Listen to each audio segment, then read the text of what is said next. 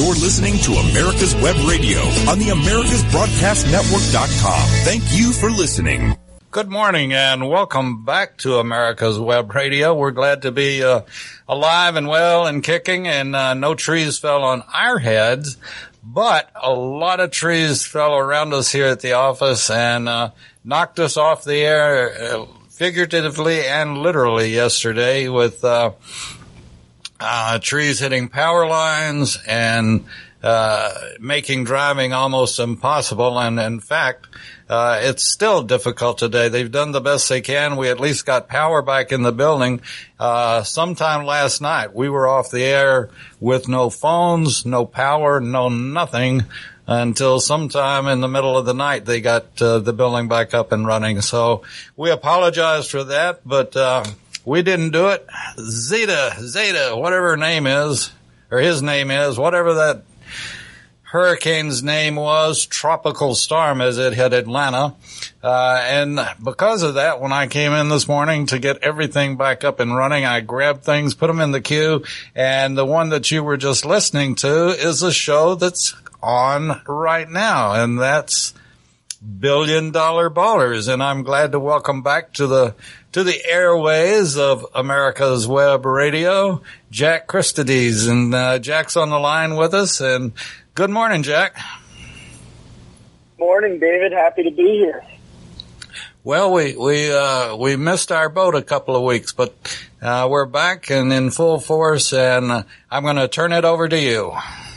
All right, thank you. Hello, everybody. As we were saying, hope everybody's safe and healthy. It's been a pretty crazy year so far.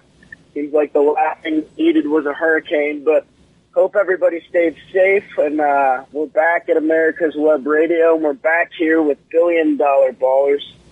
We've got a great show for you this week, talking about a lot of different ratings issues, some surprise solid ratings across a handful of sports, which I definitely didn't expect. I know the World Series just finished up, so if you're one of those lousy Dodgers, congratulations. Always got another title out there. Going to talk a little bit about coronavirus. It seems unavoidable at this point. A little bit about how that could affect college football with some major players getting the coronavirus. And then I'll save the last segment for a surprise, but it's some interesting pieces of sports business news that we haven't even covered yet on this channel. So with that being said, I'll jump right into it. Let's talk the World Series. The World Series this year definitely, in some ways, was a disappointment. I'll take us back quickly to the 2016 World Series. If you'll remember, that's when the Chicago Cubs met the Cleveland Indians. And in that Game 7, more than 40 million people tuned in. Obviously, a lot of factors went into that high viewership. I mean, it was the first time the Cubs had won in, God, it feels like hundreds of years. And the Indians, I don't believe, had won for a while either. So that was a big matchup, big storylines. And baseball really seemed to kind of be making a comeback at that point. However, take 4 years later, this year's World Series between the Dodgers and the Tampa Bay Rays find to make it the lowest rated World Series in history. That's according to Sports Media Watch. 5 of the 6 games were the least watched games ever, topping out at 10.6 million for Game 5. So again, in comparison to the 2016 World Series, that's 40 million viewers then to 10.6 now, which is pretty crazy. I actually saw a statistic the other day that was saying that the NBA 2K League, that's like the video game league for the NBA, in their championship game, they almost had 10.6 million viewers. So it's pretty unheard of to see the World Series in baseball have such low ratings, but it's where we're at with the sport today. Before the series began, a lot of analysts were predicting that maybe there would be a ratings bump because people were stuck at home because of coronavirus. Even if you didn't care about either team, maybe it would be interesting to you that Los Angeles was in another title game. But that did not end up being the case. It was the least watched World Series ever. And it could spell a huge, huge problem for Major League Baseball. As I'm sure most of you know, baseball ratings have been on a steady decline for years now. There have been problems with the sport. Many people say that young people don't enjoy the sport. But I was talking about this a little bit with David before we even went on air. It seems like a lot of these rule changes that they've been putting in have kind of been fundamentally changing the game. And it feels like baseball has to come to a decision here. Are you willing to cater to young fans, try to get young fans who aren't interested in the sport by changing rules, speeding up the game and whatnot, even if that is risking some of your older fans who've been loyal fans of the sport for years now, getting turned off by some of these rule changes. So there's definitely a lot of hard decisions coming up for Major League Baseball. And as we know, ratings are money. So they've got to try to get those ratings back up. They've got to try to make some of their money back. And we'll see what they're capable of doing. Jack, but it's definitely... Jack, I hate to interrupt, but I was just thinking about, as a youth myself, and that was about 400 years ago, but, I played baseball almost 24 hours a day. If I wasn't playing on a team, I was at home playing with my next door neighbor that liked to play burnout and generally did it to me. But we played baseball around the clock. And the other thing that, and maybe I'm just missing it totally, but one of the things that you loved about baseball back in the 50s and 60s was the fact that you had Mickey Mantle, you had Roger Maris, you had some really big names that drew crowds and drew viewers. And quite frankly, here I live in Atlanta, Georgia, and I couldn't name one person on the Braves. I have no clue. And many, many years ago, I represented Bruce Benedict and some of the other Braves, and you still had big names, but am I missing something? Do we have the big names that we used to? Yeah, I mean, it's definitely a good question, David, and I think I'd say there are some big names still, but really the big problem is you've got the best player in baseball, Mike Trout, and you just got him, and he really is an all-time great player. I mean, right up there with the other names that you were talking about. But he's buried in a small market, so he's making a lot of money, which is good on him. He's got a $400 million plus contract, but he's playing on the Angels, who are a terrible team, so you don't get to see him on TV a lot. And then when it comes to like the amount of stars that you have in the league, compared to how it used to be when you were growing up, is, I mean, yeah, you have a handful of stars, and we just saw Mookie Betts. He's probably one of the top 5 players in baseball. Again, considered one of the, probably not an all-time great, but definitely an all-time notable player. He'll be in the Hall of Fame. And he did just win a World Series. The problem is you probably only have 4 or 5 of these players in the league right now. And of those players, the best one, Mike Trout, again, is buried on the Angels, on a team where he's not on TV that often. He's not making playoff runs. People don't see him. And the rest of them are all on the Yankees and the Red Sox. And the Yankees and the Red Sox didn't make the World Series this year. So yeah, to answer your question, yeah, I do think that plays a role. And I do think that that's why the World Series didn't get watched as much this year. Even though you had Mookie Betts, I mean, he's a great player, and he's in the Los Angeles market, which is a big market. I mean, with the Yankees getting left out, the Red Sox getting left out, and Mike Trout basically being on an irrelevant franchise right now, the star power in the MLB is lacking for sure. You also have other sports to consider. I mean, when many years ago, baseball was, I mean, it was America's pastime. It's the greatest sport in the country at the time, and kids were growing up and their idols were all of these baseball players, some of the greats. And nowadays there's just so much more competition. I mean, if you go out and you ask, and I know I'm using Mike Trout a lot as an example, but he really is an incredible player and the best player in baseball, hands down. If you went out and asked 1,000 kids who Mike Trout was, I'm not sure how many of them could tell you who he is. I mean, I'm sure there's a decent amount, but I don't know if they could all tell you who he is.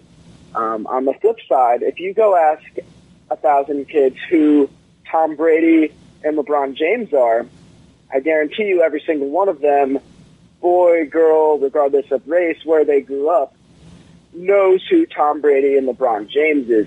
So I think it's just a different time for sports right now. I think the other sports have caught up and surpassed baseball in its popularity. And at this point, I don't know how they're going to turn it around. I mean, you have more emerging teams. I mean, on this show, we've talked about lacrosse, hockey, even video games for esports. There's all of this competition in the sports world right now. And it can kind of saturate the market a little bit where people can't focus all their time on baseball anymore. Well, you know, if I can interrupt again, something happened after I had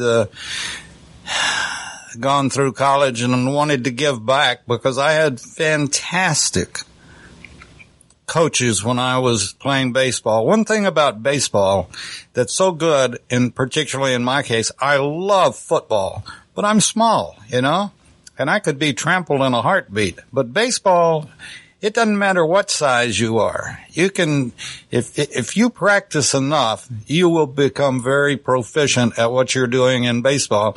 And you can be a 7-foot giant or a 4-foot small person or whatever, you know, but you can play baseball.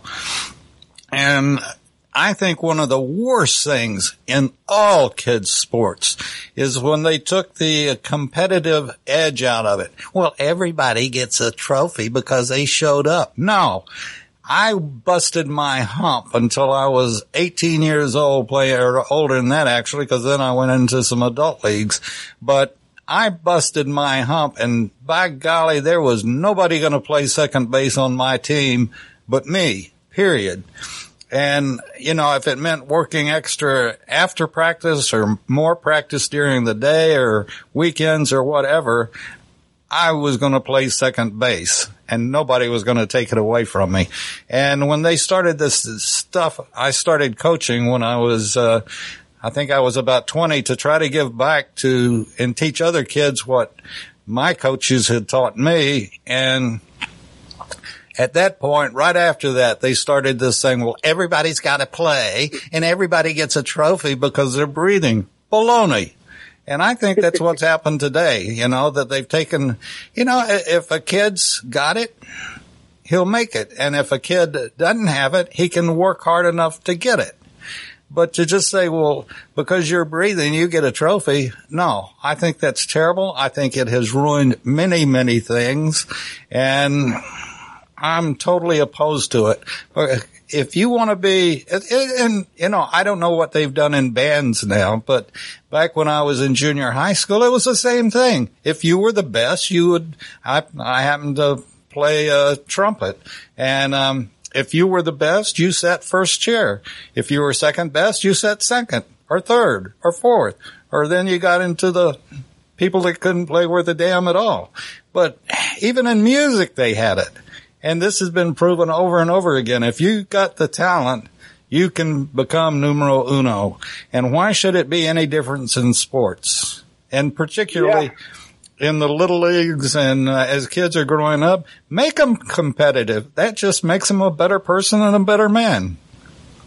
Yeah, no, I mean, I think I agree wholeheartedly with every single thing that you just said. In my experience growing up in youth sports, I was lucky enough to be in a couple teams and a couple environments where the old-fashioned way, if you want to call it, that was the way that I played a lot of the times growing up.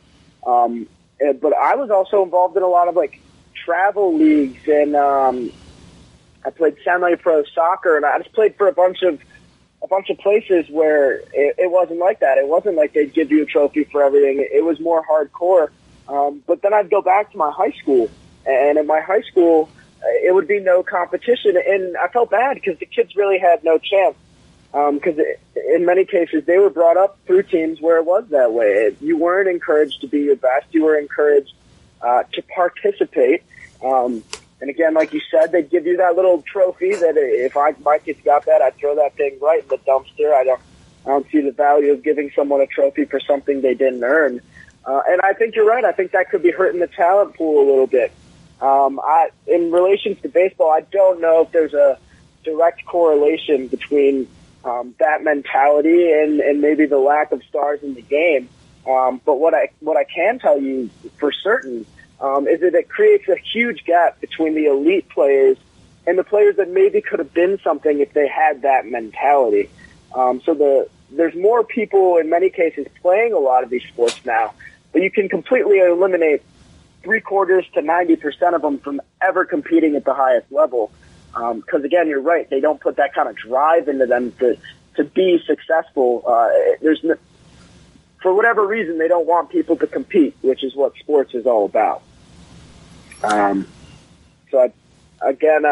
think you're definitely right there. And you know what? This turned into a pretty good MLB, baseball, and old-fashioned sports mentality segment. I like it. I think it's time for us to go to a short break. But when we get back, I'll talk a little bit more about revenues and then jump into NBA ratings a little bit. But one short break. All righty, we'll take it right now. Thanks, Jack. Ladies and gentlemen, boys and girls of all ages, I am Roger B., host of the Locked and Loaded Show on America's Web Radio. Join me live every Tuesday at 1500 for the best in gun news, gun products, and gun politics. If you live to serve and want to make an even bigger difference, consider joining the U.S. Army. With training in fields like medical care, linguistics, and engineering, an Army career can amplify your efforts with humanitarian opportunities all over the world. Plus, you'll receive competitive pay and incredible benefits, so you'll be taken care of, too. Learn more at GoArmy.com.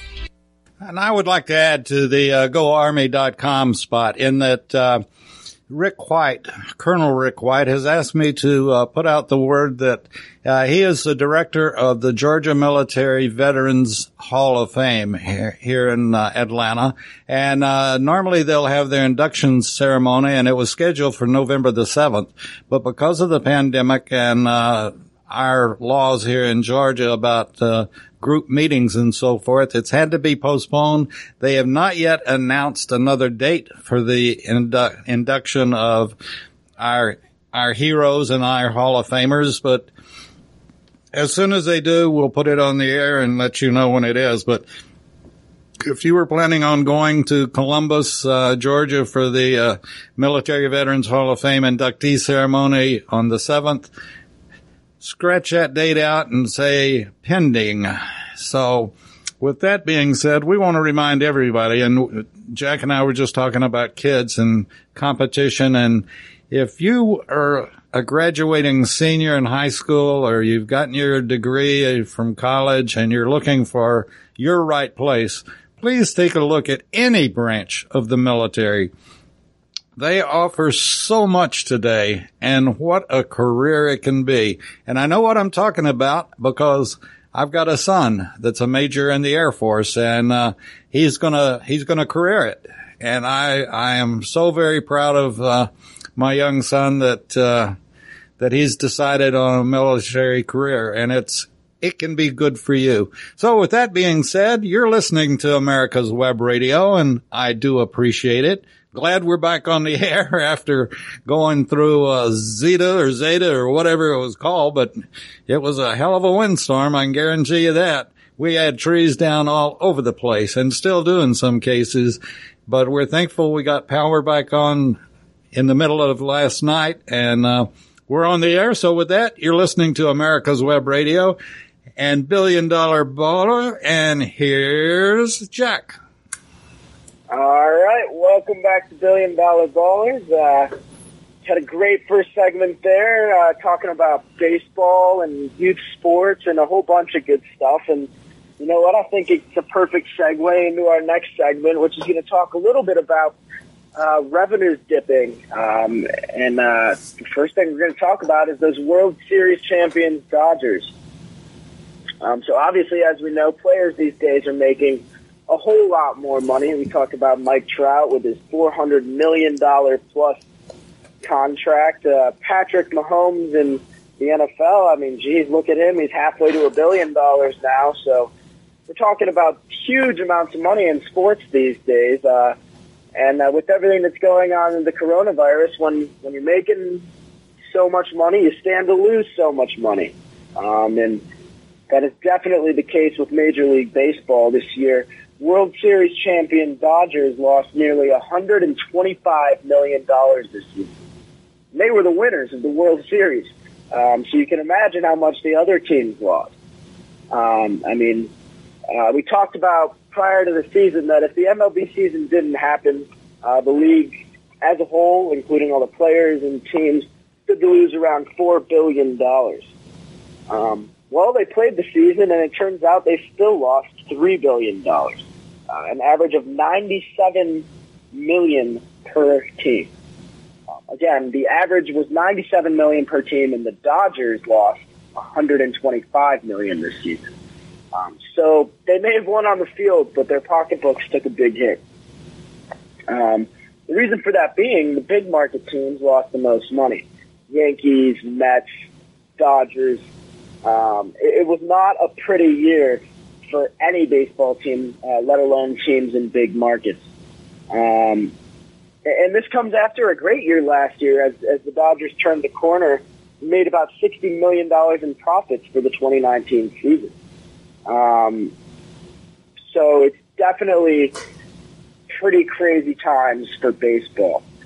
Lots of lost money, and they're going to have to find a way to make it up in the future.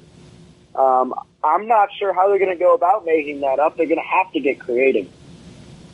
But needless to say, we're living in a crazy time right now, and I can only hope that coronavirus restrictions get lifted soon. It seems like in some places we're going backward. I guess we're just going to have to wait and see what happens with the election. I have a feeling that could determine whether or not your life gets shut down. So please make the right decision there. I certainly hope that the government doesn't come around trying to control my whole life. But all we can do is hope and vote, so we'll see what happens. But getting back to some revenue topics, let's jump from the MLB quickly over to the NBA. We talked about the NBA, and, they ended up pulling it off. I've been very fond of the bubble. I think they did a pretty good job. I think that, they were able to crown a champion again. Los Angeles Lakers, another Los Angeles team winning a championship. And they were able to get through it with no coronavirus cases, which is obviously great. And they were able to save themselves a lot more money than the MLB, but they still did lose some money. NBA revenues fell 10% to $8.3 billion for the 2019-20 season.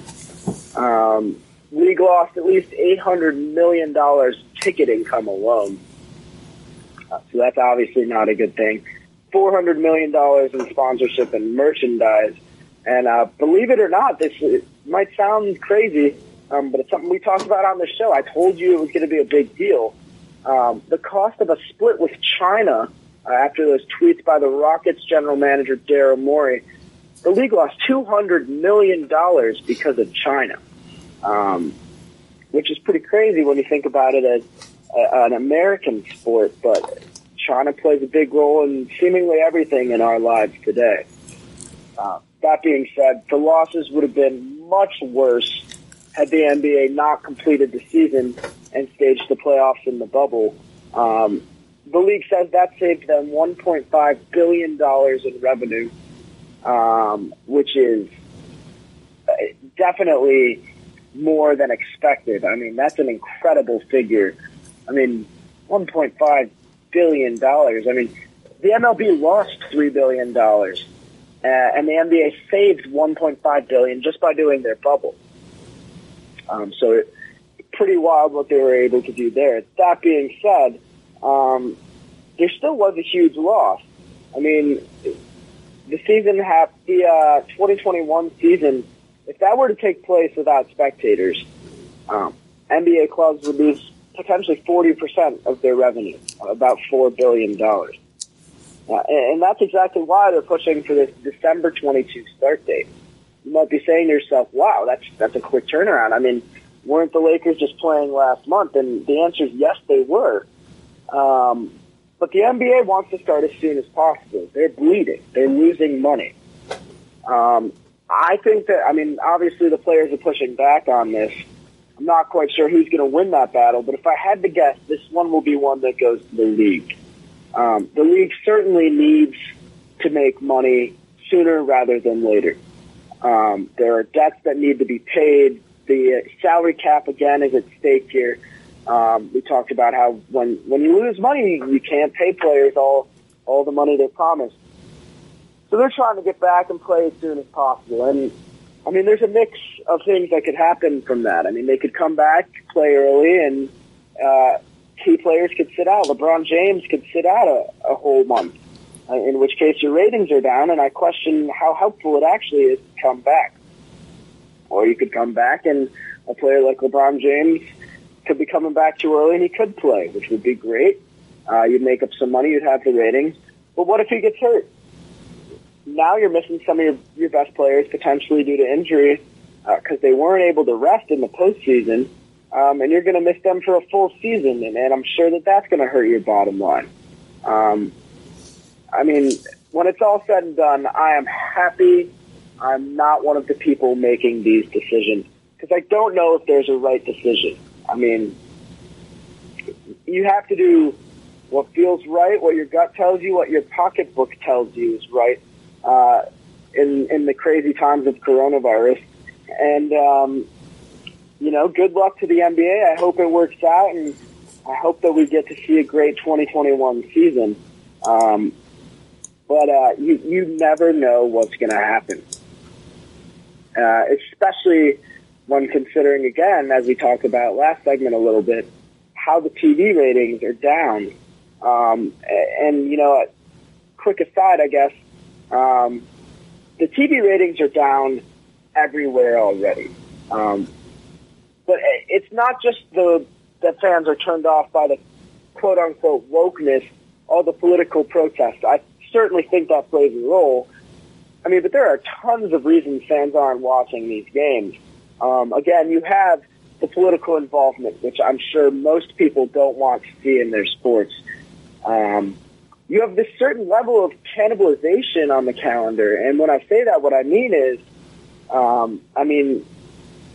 we had World Series games coinciding with presidential debates also at the same time as NFL football games. That does not normally happen. There are not normally so many competing things on TV. And it only stands to reason that your ratings are going to be down.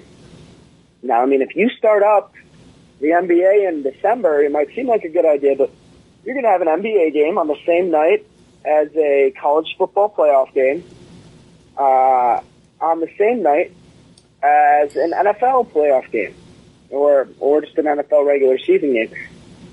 But you're going to have so many competing sports on TV, and I love sports as much as the next guy. It's great to have options, but I'd love to be able to watch it all. And when you put it all at the same time, I either have to make a decision or set up my computer in front of my TV or set up one of those janky little 2 TV, 3 TV setups where you put all the TVs in the same room and you're looking at one half the time and the other one the other half of the time. It's just a mess. So, again, all these sports on at the same time seems like a great thing, but I'd much prefer they just all be on TV at different times if it were up to me. Secondly, that's another aspect of that's going to cause people to have to make decisions is most of these sports leagues are smart enough to try to avoid having to watch everything at the same time. What this is going to mean is that they're going to put some games at weird times during the week, maybe during working hours for some folks. You're out there working, you got to work to make a living, but you would hope you could have your one great relaxing moment, which is Sunday football, Saturday football, maybe occasional weekly night game. But when the schedule starts getting thrown out of whack, next thing you know, you're trying to sneak in a game of NFL football or NBA basketball while you're at the office. And that's no good. So, again, the scheduling is getting thrown out of whack here. And it's all in the name of them trying to make a quick buck. And I understand you have to make the money through these sports leagues, but it's definitely unfortunate to see how it's affecting our sports calendar. And I really don't think that it's going to get back to normal here Break. for at least another year. So we'll see about that. With that being said, we're going to quickly talk about COVID-19 and college football in our next segment. But for now, we're going to go to a quick short break. Hello, I'm Dr. Mike Karuchak. Have you ever wondered what doctors talk about amongst themselves? If you do, join us on the Doctor's Lounge and hear the doctors' conversations amongst themselves. Join me and my co-host, Dr. Hal Schertz, every Thursday morning, 8 to 9 a.m. If you live to serve and want to make an even bigger difference, consider joining the U.S. Army. With training in fields like medical care, linguistics, and engineering, an Army career can amplify your efforts with humanitarian opportunities all over the world. Plus, you'll receive competitive pay and incredible benefits, so you'll be taken care of, too. Learn more at GoArmy.com. Ladies and gentlemen, boys and girls of all ages, I am Roger B., host of the Locked and Loaded Show on America's Web Radio. Be sure to join us live every Tuesday at 1500 hours for the latest in gun news, gun products, gun politics, and other gun-related stuff. That's Tuesday, 1500 hours, America's Web Radio. You're listening to America's Web Radio on the AmericasBroadcastNetwork.com. Thank you for listening. Welcome back to Billion Dollar Ballers, and welcome back to a great segment about college football. College football has been pretty crazy this year. I mean, Big Ten's finally back. Good to see that. Definitely one of the positives, but almost immediately, the Wisconsin football team, who should be a competitor for the national championship this year, has to forfeit one of their games. That's right, forfeit, not happening, never happening, not rescheduled, because of a coronavirus outbreak. It's unfortunate to see this, but we've been talking about this for a few weeks now. This has been happening all across college football. We've been having coronavirus outbreaks. And it's terrible to see, obviously. Obviously, it's not what we want to be happening in our college football programs. But the long-term effects could be so much more damaging than I think a lot of people realize. I mean, college football's foundation in 2020 is buckling here. The Badgers, the Wisconsin Badgers, were ranked number 9, and they had a big enough outbreak again that they had to just forfeit a game. I mean, it throws the college football playoff picture into chaos. You have Clemson, who I think should be the favorite to win the title. Trevor Lawrence, going to be the number 1 draft pick. One of the best college quarterbacks I've seen in many, many years. He just got diagnosed with COVID. He won't be playing this weekend for Clemson. He might not be playing next weekend for Clemson when they play ranked Notre Dame. I mean, you're seeing small market teams, Cincinnati sitting at 4-0, BYU sitting at 6-0. These are teams that, I mean, kudos to them. They're having great seasons. They might end up being in your college football playoffs, folks. I mean, if COVID takes out all the teams at the top, you're going to be left with the best of the non-infected. That'll be your college football playoff. And if you thought ratings were bad for NBA or MLB, just wait until you have a college football playoff game. It's Brigham Young University versus the University of Cincinnati. To me, that sounds a whole hell of a lot worse than Ohio State, Alabama, Georgia, Oklahoma.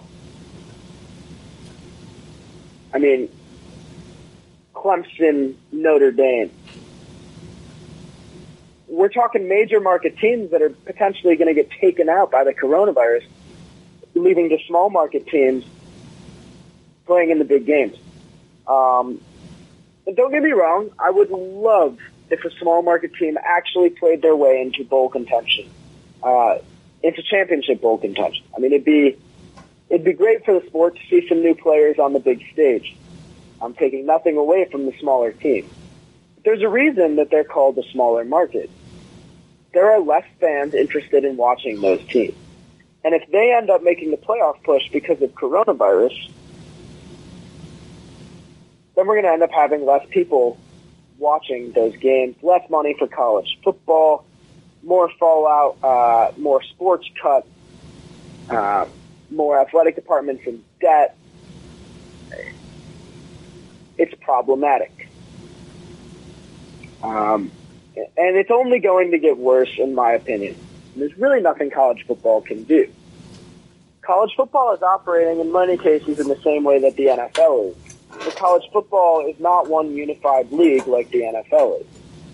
When the NFL has had all these outbreaks, the NFL has been able to say, okay, we'll postpone the game, we'll change our entire schedule to make sure we can fit in the game when the teams are healthy enough to play.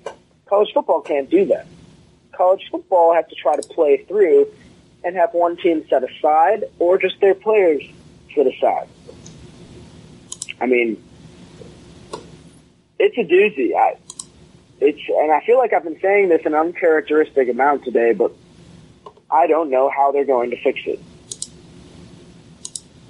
College football may be doomed this season. And I'm hoping, maybe you'll get a couple of the blue bloods. Maybe Clemson comes out of this stretch unscathed without Trevor Lawrence. Maybe Alabama never has a huge breakout. Maybe Michigan stays healthy. Notre Dame stays healthy. And you've got some big teams at the top when it's all said and done. But coronavirus is not ignoring college football. And it's causing major, major problems. With that being said, I think we do need to look to the future a little bit. College football is going to have to change in 2021. I'm hoping that, fingers crossed, let's all hope that the coronavirus is gone by that time. But let's take a look at what's going to happen in 2021 to college football if the 2020 season continues as it has been. Everyone knows that college football teams are losing money. And it's already been announced that several schools that they project they're going to lose between $80 and $150 million. That's a lot of money. And they're not just going to eat it. These are financial institutions. They need to figure out a way to make it back. LSU recently had some interesting things to say about how they're going to handle it. LSU has said that all athletic department staff, with the exception of contracted coaches, will receive a 5% pay reduction in 2021. Head coach Ed Orgeron, who has recently, last year, won a national title, came out and volunteered to take a $300,000 pay cut. This is 5% to the average employee and $300,000 to the coach. These aren't small amounts of money. LSU athletic director Scott Woodward said that their compensation reduction plan should help to mitigate the impact of an expected $80 million loss in revenue as a result of coronavirus, but will not, in fact, be able to make back all of that money. The department has initiated several other cost-saving measures since March, and today announced that the additional step of a department-wide reduction in compensation may need to be revisited. This is so tough to see. I love that they're adapting. It's very good to see that they're finding ways to make the money back. But I wish there was a way other than cutting everyone across the board's pay. And the longer you keep things shut down, the longer you let coronavirus control your life like this, the more this becomes the problem. Well, I'm looking the American at worker making less money. The mouse thing first. Okay. So it's definitely not good for college football, but it's not good for college sports as a whole as well.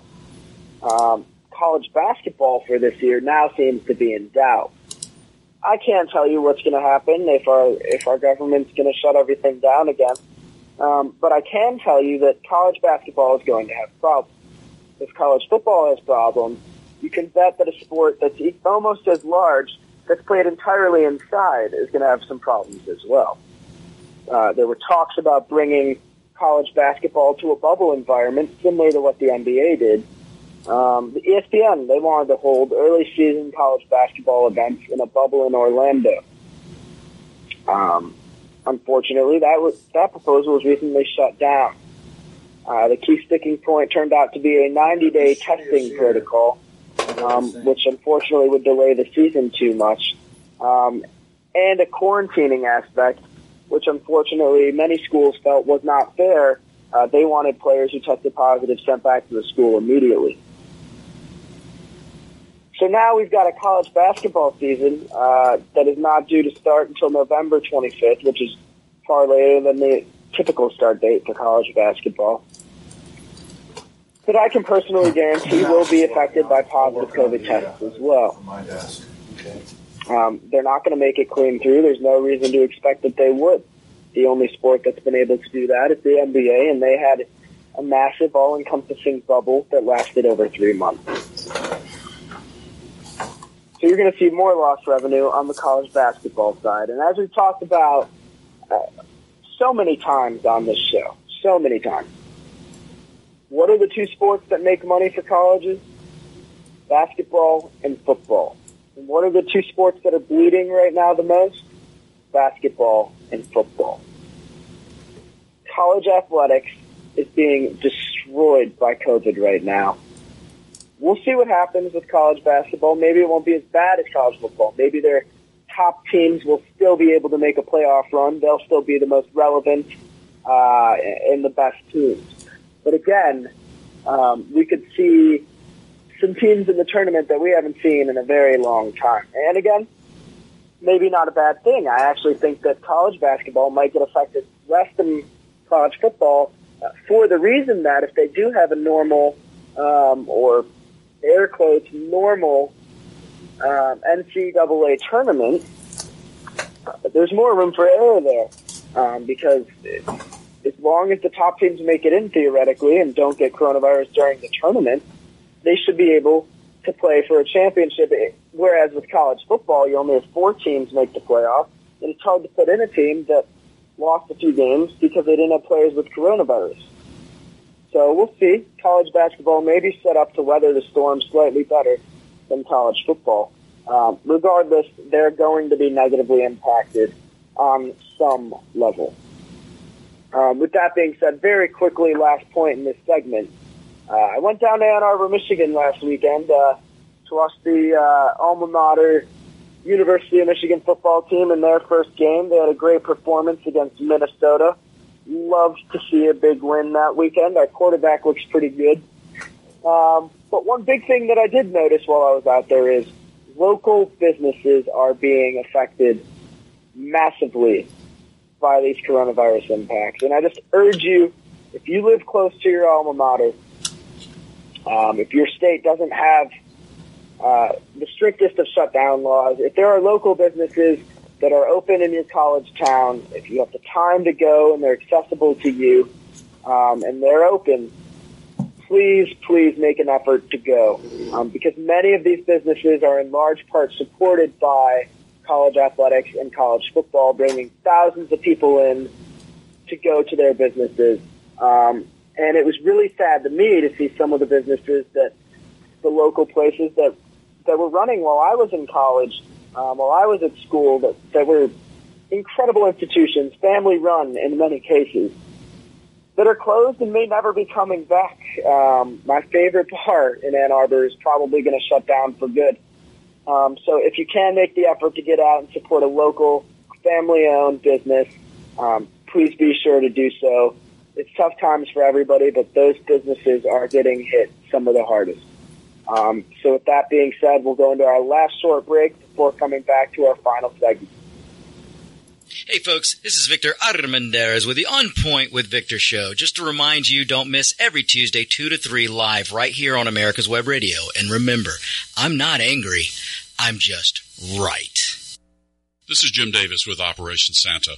Each year, we purchase Christmas gifts for all of the children of all Georgia servicemen and women who are deployed overseas during the holidays. Our annual fundraising event, the Freedom Fighters Open Golf Tournament, is being held on Friday, November 6th at the Bridge Mill Golf Club in Canton, Georgia.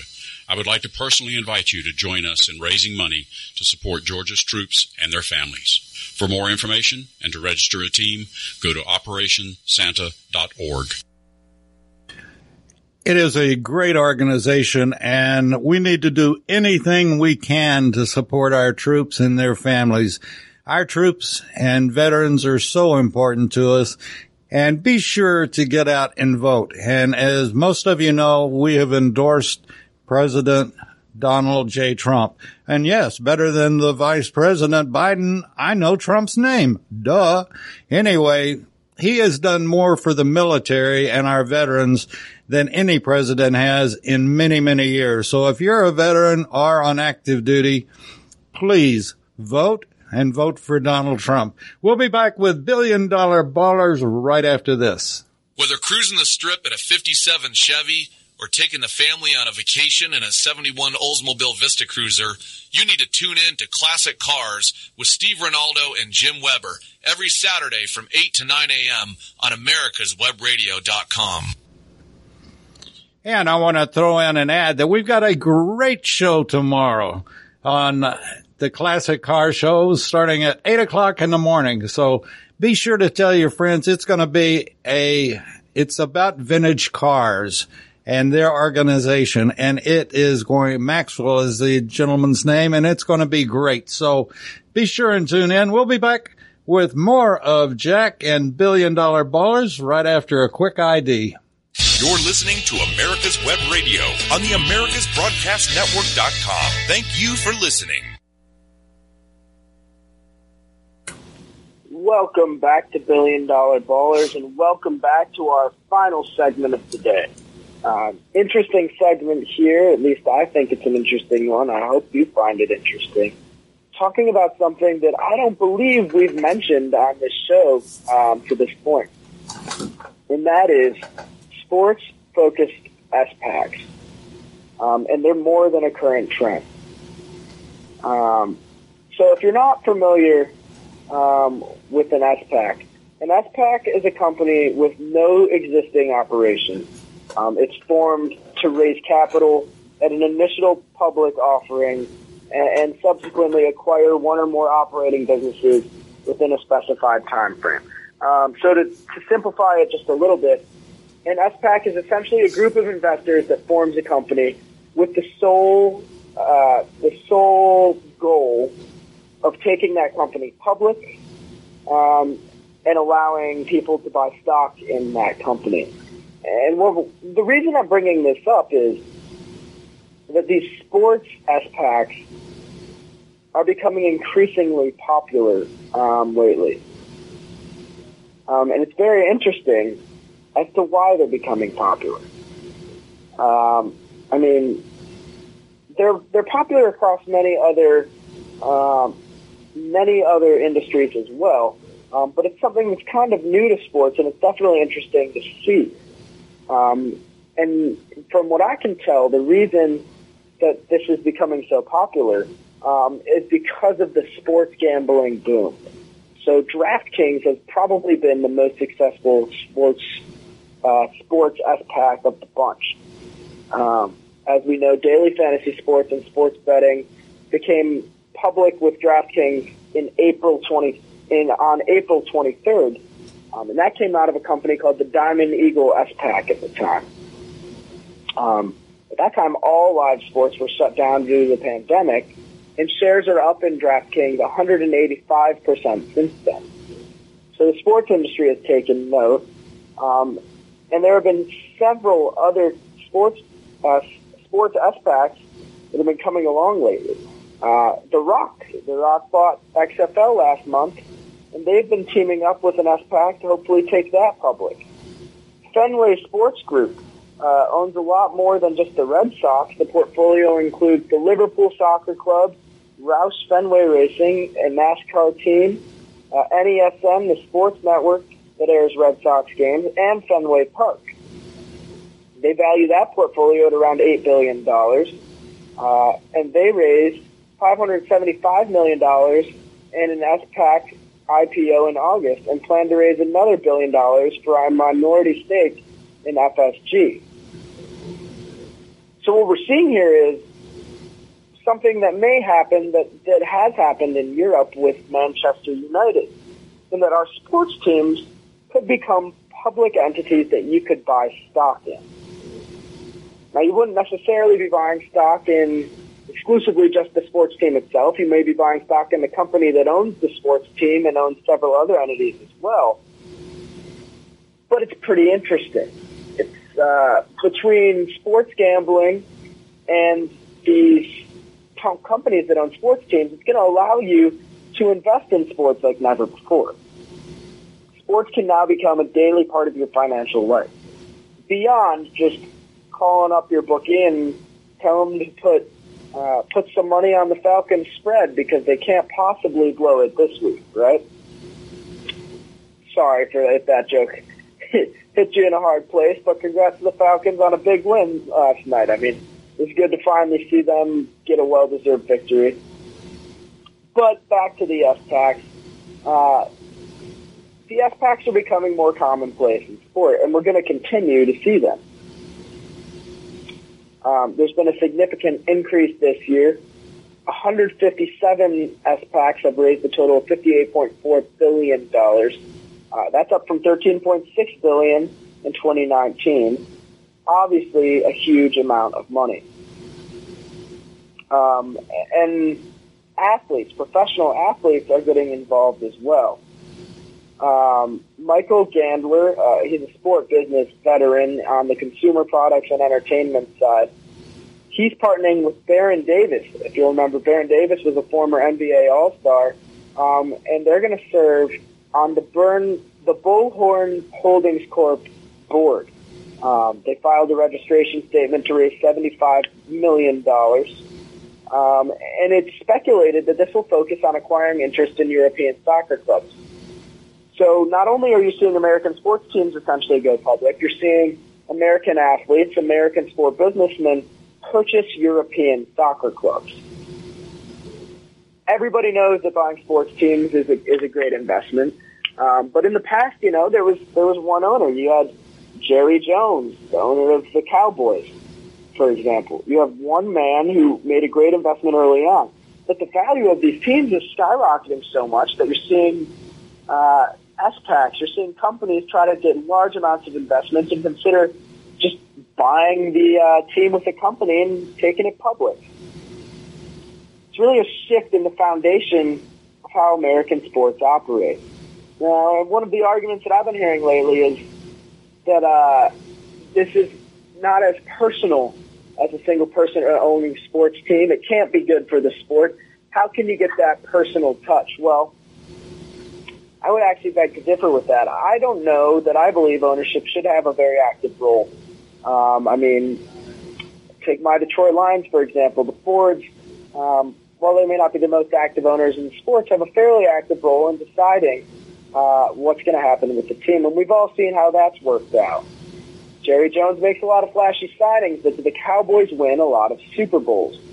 In recent years, the answer is no. This year, the answer is definitely no. So this trend may actually be a positive. As we see these companies and these groups of people owning these sports teams, one thing you might see is a willingness to overspend to succeed. Theoretically, if a team's on the market, due to a company being on the market, success in that team would push stock prices up. If you want a team to perform well, you're going to have to spend some money. And if the benefits of playing well, the financial benefits of playing well, outweigh the investment required to play well, then they're going to invest in the team and make a push and try to do well. So I know this segment may have gotten bogged down a little bit in the financial lingo and things like that, but just know the changes are coming, and pretty soon you may be able to buy your favorite team on the stock market via a company or an SPAC that owns them. Pretty interesting stuff. That, and also you can purchase whatever platform you decide that you're going to gamble online on. If you're using DraftKings, Barstool Betting, FanDuel, you can buy shares in the actual company that you're losing your money gambling to, which I think is a funny concept as well. So that concludes our talk on SPAC. on investment in sports and taking sports public. Very interesting concept, and I'll keep following it, and I hope maybe you do some research on it too, because it is an opportunity to make some money through some future investment. Again, I'm not an investment professional. I wouldn't tell you where to invest your money, but it's something worth checking out.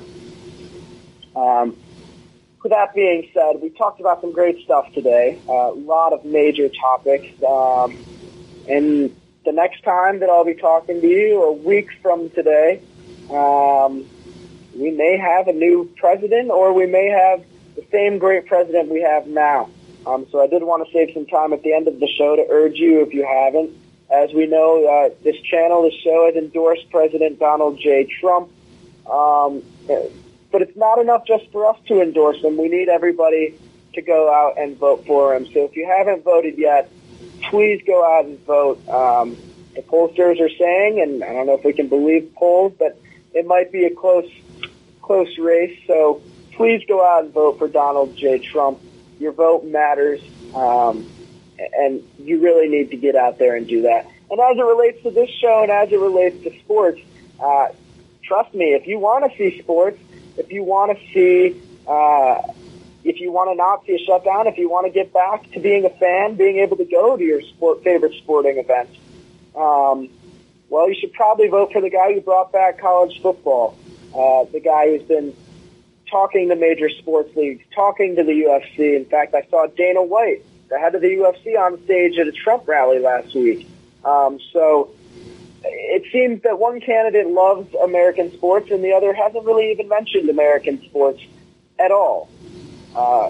Literally, I don't think I've heard him talk about American sports one time throughout his whole campaign. So, that being said, that's how we're going to close out our show. And I look forward to being back with you next week with $1 Billion Ballers. As always, a pleasure being here on America's Web Radio. That's our show. You're listening to America's Web Radio on the AmericasBroadcastNetwork.com. Thank you for listening.